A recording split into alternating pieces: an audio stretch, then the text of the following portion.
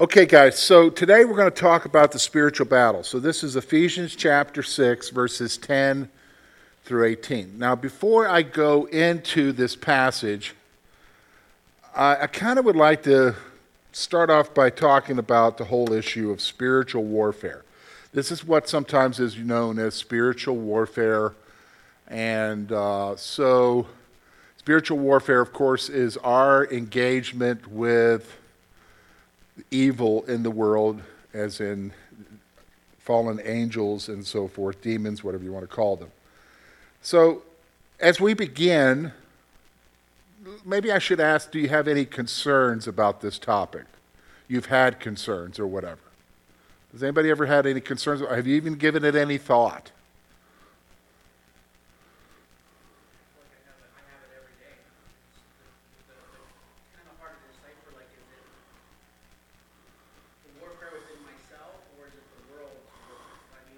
Okay. Okay. All right. Okay. So you feel like it's there. You're just not sure what it is. Okay. All right. Anybody else? Okay.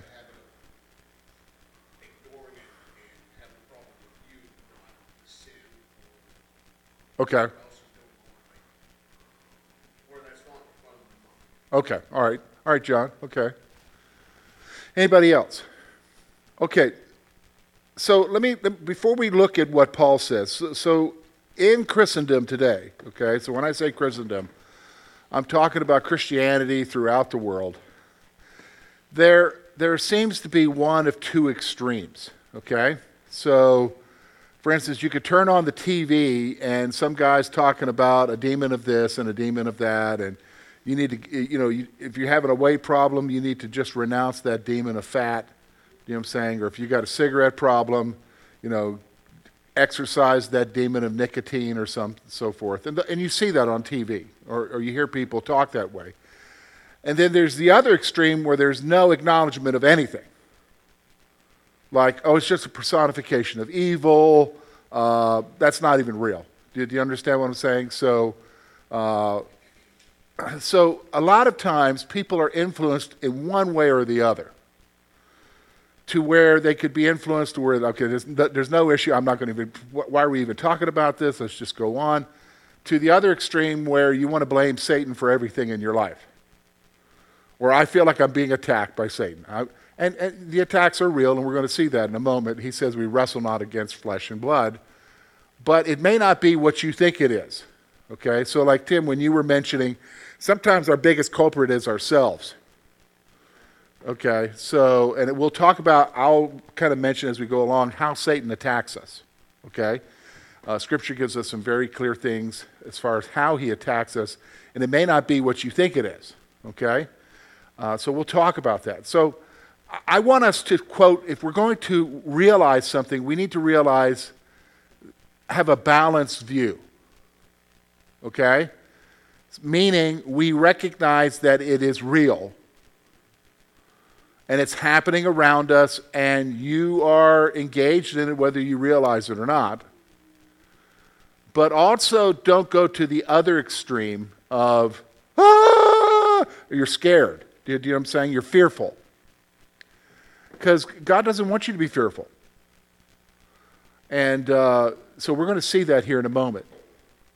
If you like reading, I'll recommend a book to you. It's by C.S. Lewis called The Screwtape Letters. Okay? Now, it's his writing, but he gives some truths in it. It's kind of an interaction between two demons, a more superior demon with a young novice demon, talking about how to deal with human beings, and he brings out certain truths. One of the truths that he talks about is get them distracted by thinking that we don't exist or that we're everywhere. What were you going to say, Lori? It is fiction, yes. It's not a theological book, but it has some good truths in there. Just kind of balances everything out for you. So let's look at this together. We're gonna go through this. It's verses 10 through 18. And what I'm going to do is, rather than read the whole passage to you, I'm going to read each section for you, okay? And so first we're going to focus on verses 10 and 11, okay? 10 and 11. And here is what Paul writes. Finally, my brethren, be strong in the Lord and in the power of his might. Put on the whole armor of God, that you may be able to stand against the wiles of the devil. Okay, so this is a final encouragement. So how do I know it's a final encouragement? Well, we're getting to the end of the letter here, and he says, finally. So this is his last topic he's going to hit here, okay? Before he does his traditional farewells, this is the last thing he's going to address with them. So Paul is moving towards concluding this letter with one final encouragement, okay? So he's moving towards wrapping this letter up, but he wants to give them one final encouragement. And what is that? What is that encouragement? He calls readers to be strong in the Lord and in the power of his might. So he's telling you, okay, so he wants you to be strong in the Lord and in the power of his might. That's the first thing he launches out this conversation with. You be strong in your relationship with Jesus. Okay, so let's think about this, folks. As we talk about the spiritual battle we're in, the first thing he's telling you is you be strong in your relationship with Jesus. Okay? And in the power of his might. Now, that word might refers to the power that overcomes resistance. That's what that word might, it's a power that overcomes resistance. So he's saying you be strong in the power of God's might. It's the kind of might that overcomes resistance. You be strong. Now, why? Well, we're talking about Satan here. And by the way, can I explain something to you? Satan is not the Holy Spirit. Okay? What do you mean by that, George? Well, where is the Holy Spirit right now? Yeah, inside of every believer in the world, right? So he's everywhere in every believer. So he's with believers in China. He's with believers here in the U.S. He's with believers in South America, over in Africa. He's within each one of us, right? Now, where's Satan? He's in the world, but where? Well, yeah, in the air, but where?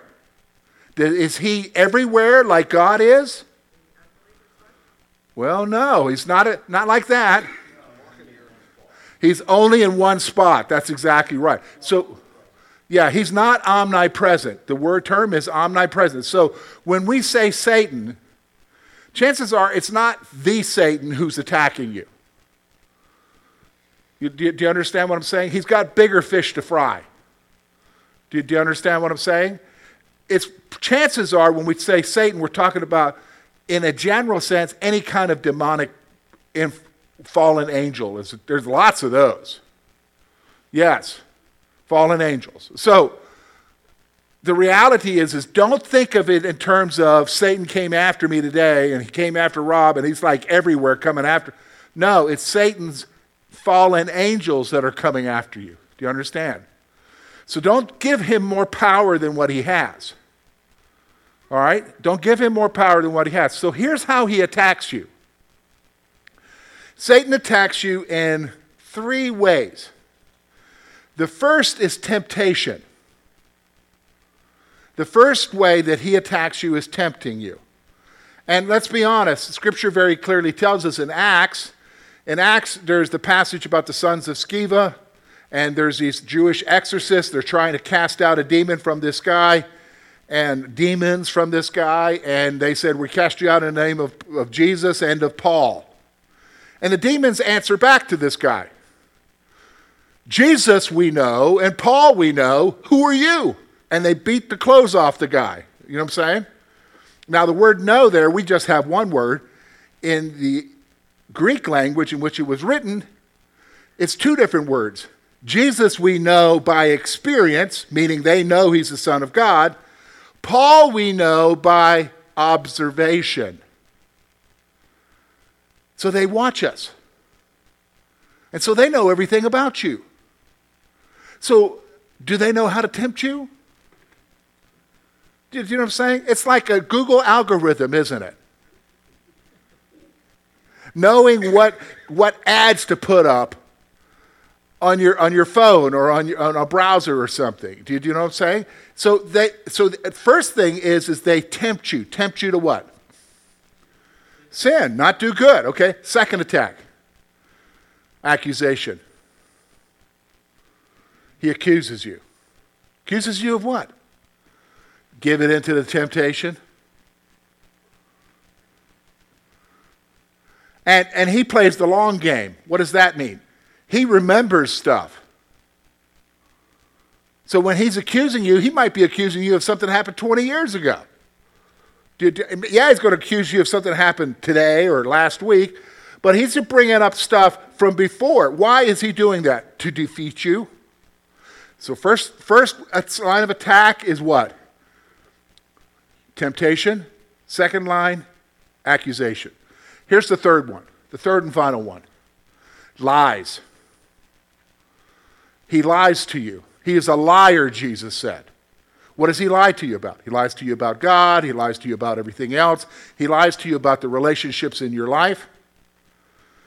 Bruce has mentioned that I've said this before. Not every thought that you have comes from you. Do you realize that?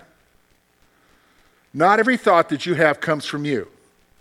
He's not in your mind, but he can sure whisper to you and put thoughts there. Do you understand? Because he's whispering to you about the temptations, right? He's whispering to you about the accusations. He's whispering to you about lies that are seeking to cripple you. So it's in the midst of this reality of who Satan is and how he attacks us, Paul comes along and says, hey, you be strong in the Lord.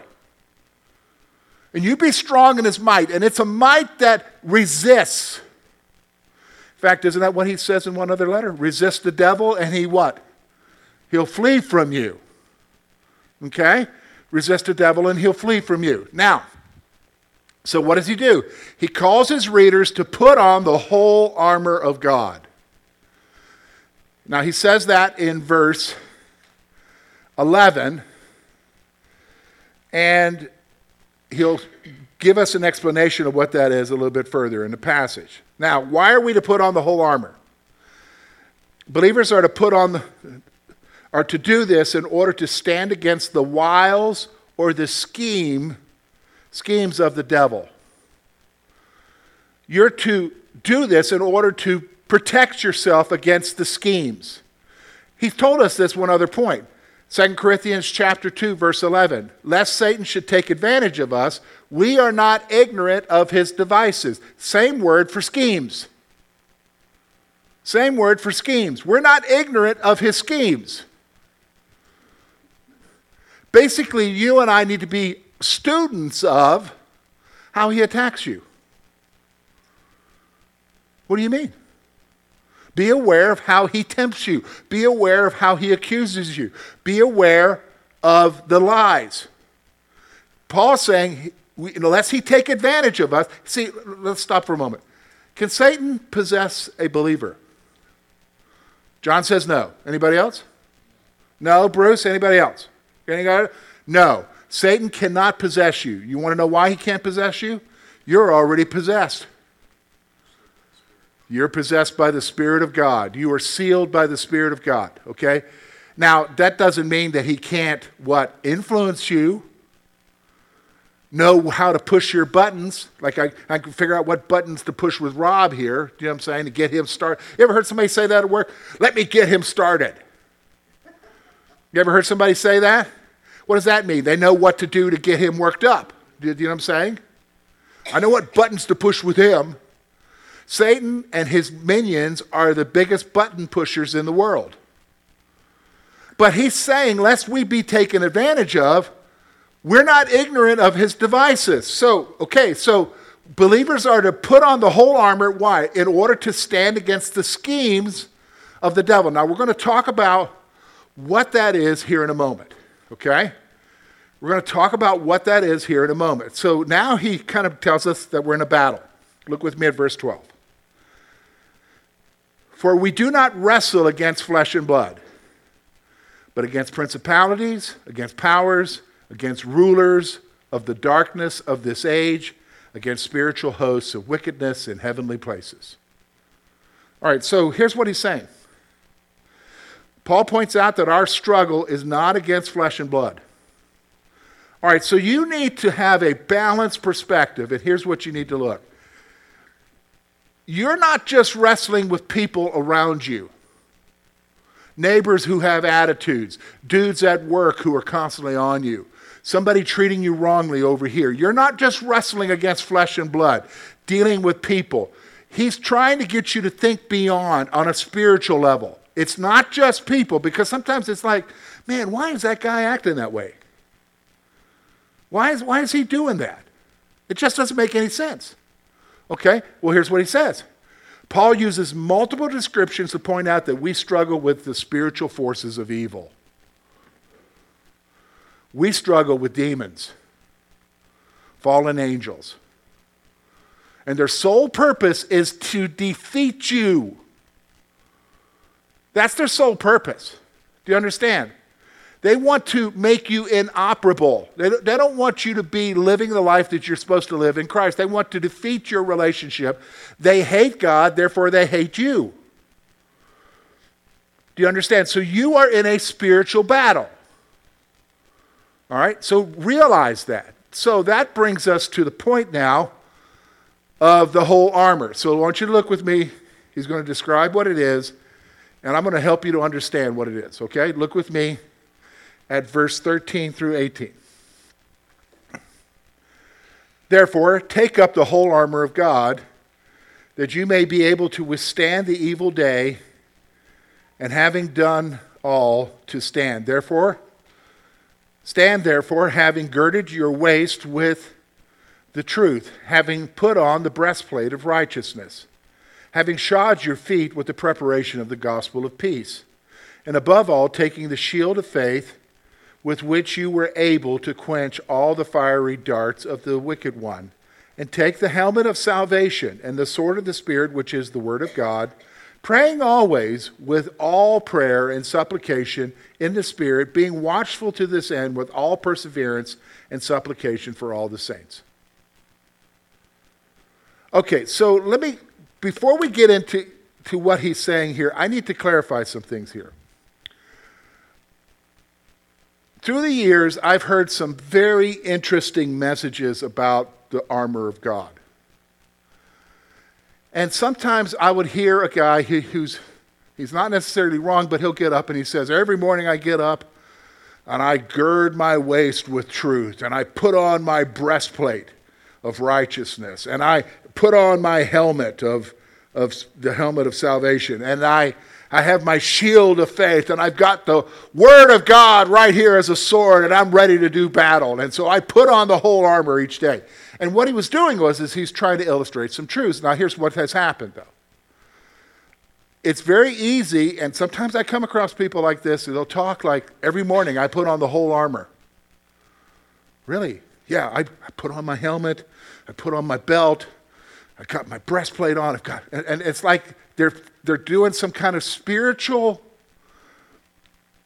formula to make sure that they're going to be okay. That's not what he's talking about here. Now, the best explanation I've heard, and I kind of agree with it, Paul at this point is a prisoner. Okay? He's a prisoner by who? Who's he imprisoned by? Rome. So he's probably being guarded, not probably, he is being guarded, probably chained to a Roman soldier. And so he's writing here, he often uses illustrations in his writings. He's trying to illustrate to them that they need to have certain truths in their life to stand in this battle.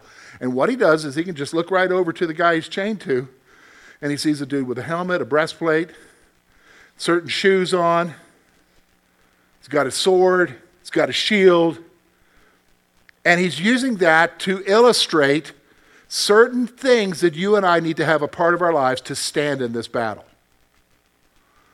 And what's more important here for you as you're going to be in this battle is not that you get up in the morning and you act like you're putting on a helmet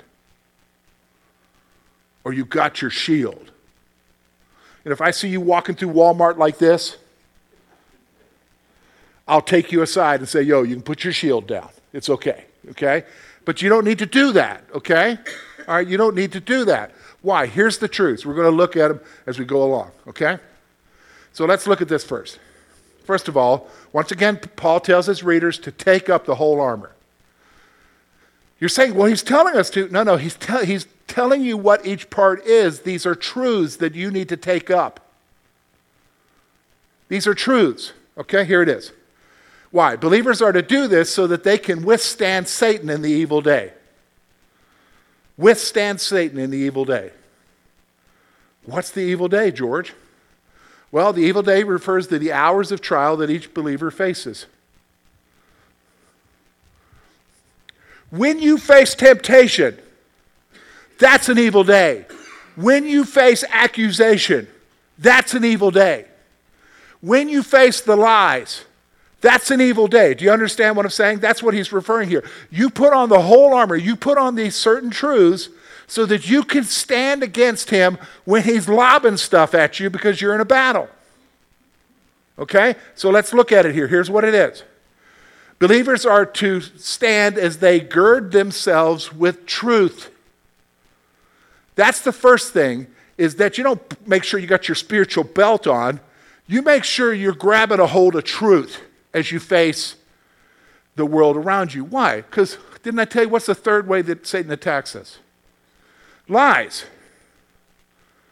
You gird yourself with truth. What kind of truths, George? Truths about who you are in Christ. Truths about what Christ has done for you. You don't ever have to question whether or not Christ forgives you. Do you need to question that?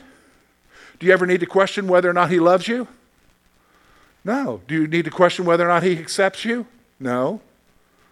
You just need to gird your waist. You need to gird yourself with truth. Here it is. Believers are to protect themselves with Christ's righteousness, not our own. So you put on the breastplate. That's a pretty good illustration of a main point, because that guards all your vital organs, what's vital to you. And here's how you guard yourself. You put on the breastplate of righteousness. Whose righteousness? Not our own, but his. Now, isn't that interesting? Our natural reaction when somebody attacks us is to be what? Defensive. And if somebody's lobbing accusations at us, we tend to revert back to thinking about our own righteousness. Well, I'm not that bad. Yeah, I screwed up over here, but I've done many good things, and we try to justify ourselves by the things that we do, by our own righteousness. But the problem is, we already know from Scripture that all our righteousness is but as what? Filthy rags, right? It's not there. Whose righteousness do I have? Well, you and I have been given, it's called theologically an alien righteousness. A righteousness that's not our own. Who's it from? Jesus. I can stand every day knowing that I am righteous before God, not because of myself, but because of who? Yeah, Jesus. This isn't about you and what you've done and haven't done. Do you understand? If you think that way, he's going to chop the legs out from underneath you. He's going to defeat you because sooner or later, he knows more about you than you remember. He remembers that stupid thing you did when you were 10 years old. And you're like, I don't even remember that. He does. Hello. Okay. So, my point is, gird yourself with truth, and then what? Put on that breastplate of righteousness, not your own, but Christ's righteousness. Okay, let's go on. The gospel provides believers with a readiness to stand. The gospel of peace. What is the gospel of peace? That's the message of the gospel. What is the message of the gospel? Jesus died for me. In dying for me, he paid the penalty for my sin. I am now reconciled with God. And by faith, I am now his child. And my standing is forever settled with him. And that provides a readiness for you to go on with life, just like shoes. Do you know what I'm saying? Just like shoes. So you stand in these truths, okay? You stand in these superior spiritual truths. Here it is. Believers are to protect themselves against the attack of Satan with faith in God. Now this is where it really is. So he attacks you. How does he attack you? Temptation, accusation, lies. Faith is as you're being attacked, and he's attacking you with the accusation thing. How do you know you're loved? How do you know Jesus loves you? How do you know he cares for you? Don't you remember what you did? He doesn't have any time for you. He hasn't been answering your prayers lately. Have you noticed that? Have you noticed that he's doing this? And what you do is you hold on in the midst of the attack. You fend off the attack with your faith. Faith in who? Faith in Jesus. Faith in God. Do you understand what I'm saying? Faith in God. So I'll give you an example. So before the pool quit working at the Y, the heater quit working at the pool there, I used to go swimming. And one day I was really wrestling. I had somebody on my mind, somebody I was hurting for, and so I'm swimming my laps, and I'm thinking about them. I'm thinking about them, and I'm thinking about God. I'm like, God, I don't understand why you're not working in this person's heart, why you're not doing something here, and so I'm wrestling with God while I'm swimming for a loved one. And then finally, as I'm swimming along, the thought occurred to me, you got it wrong, George. You got it wrong. You're thinking about God in a wrong way. He loves you. He loves that individual. And you need to trust him rather than thinking wrongly of him. And so I ended up being like, okay, Lord, my faith is in you. You're going to handle this situation. You're going to do this. So was I being attacked by wrong thoughts and everything? Yeah. But how did I withstand that attack? Faith. Faith in who? Myself? No. God and who he really is. Do you understand what I'm saying and how he acts? This is what I'm talking about, okay? Let's go on. Believers are called to protect their minds with the truths of salvation. Now, this is where it's interesting. So he makes a good illustration here when it comes to you and I processing salvation. He's talking about putting a helmet on. When you put a helmet on somebody, what are you protecting when you have a helmet on? Yeah, your head and your brain, okay? Your mind. So you protect your mind with salvation. How do I protect my mind with salvation? Understanding what salvation is. What is it? It's not of me. It's only of God. I couldn't do anything for it. He did it all for me. He died on the cross. I could never do that, pay that penalty. I was condemned. Now I'm free. He loves me. You know what I'm saying? And you can go on and on with the truths of salvation, and it guards your mind against what? Think about those big attacks. Temptation, accusation, what? Lies. Because you're guarding your mind with what? Truths about what he's done for you.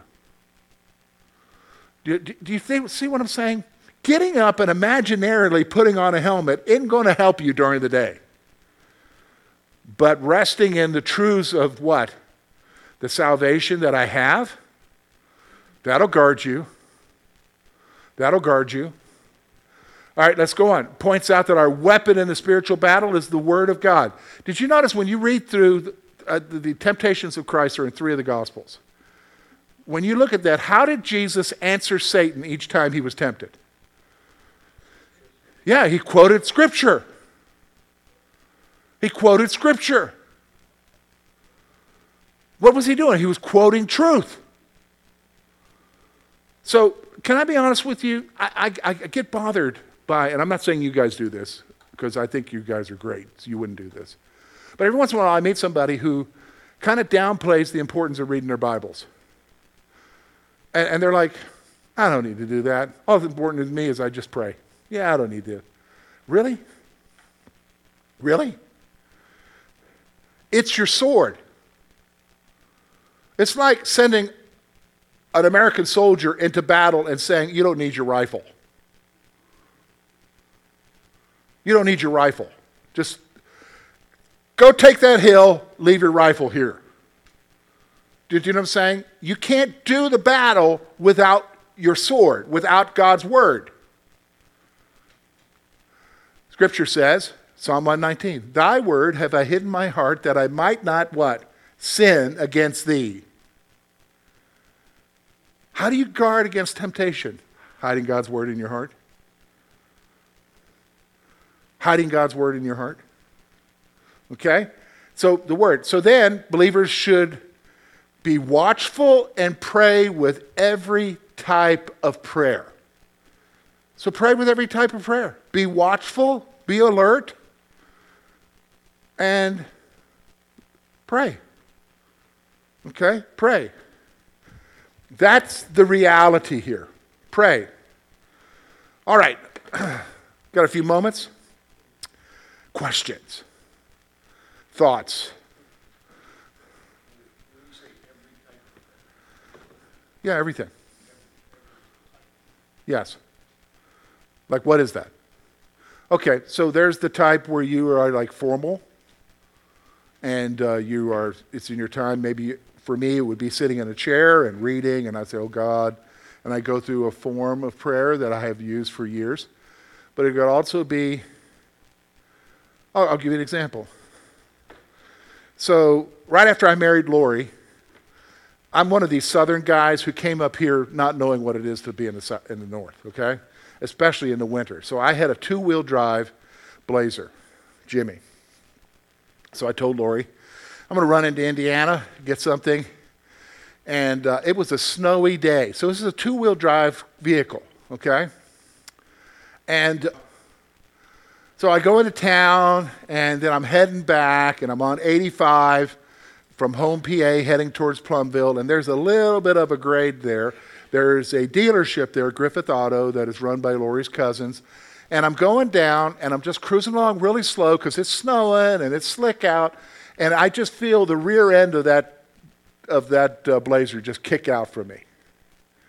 And before I know it, I'm spinning.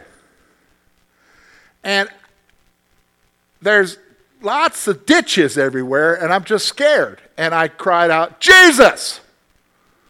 Like in, help me, God. You know what I'm saying? And I went in right into the driveway of the dealership, got on that gravel, and I was okay. Drove up in there, walked in, talked to her cousin. He's like, man, you look like you're white. What happened? And I told him what happened. That's a prayer. So every kind of prayer, John, everything, not just formal prayer, not on your knees.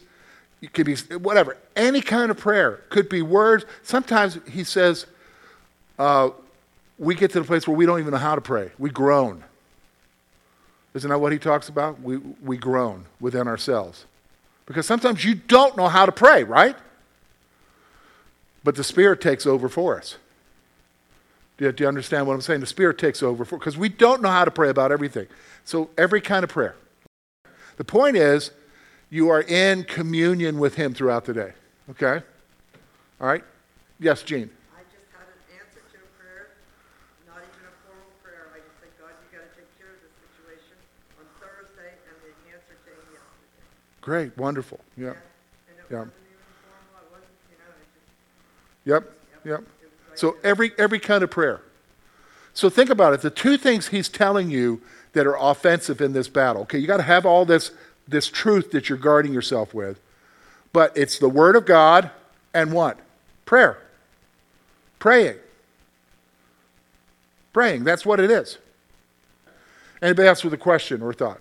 Okay. To kind of build off what All right, I'll see. about other prayers. If that's like with different religions, how they pray different ways. That's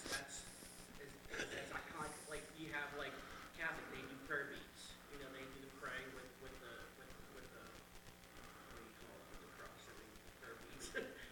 So is that kind of like what you mean by every kind of prayer? Like No. they pray like that? No, that's not what he's saying. It's not talking about how the Catholic used the rosary. He's not talking about that, okay? Because at that point, they didn't have a rosary, okay? So, nor is he talking about how other religions pray. And by the way, Catholicism is not another religion. It's a form of Christianity. It's an ancient form, okay? So we don't want to call it another religion, just like Methodists are not another religion, okay?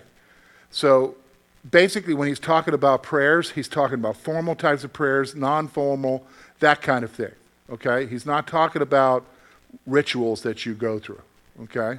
All right? Dottie, what were you going to say?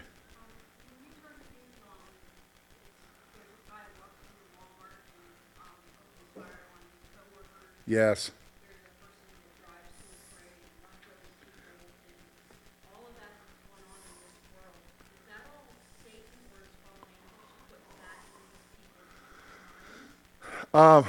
Okay.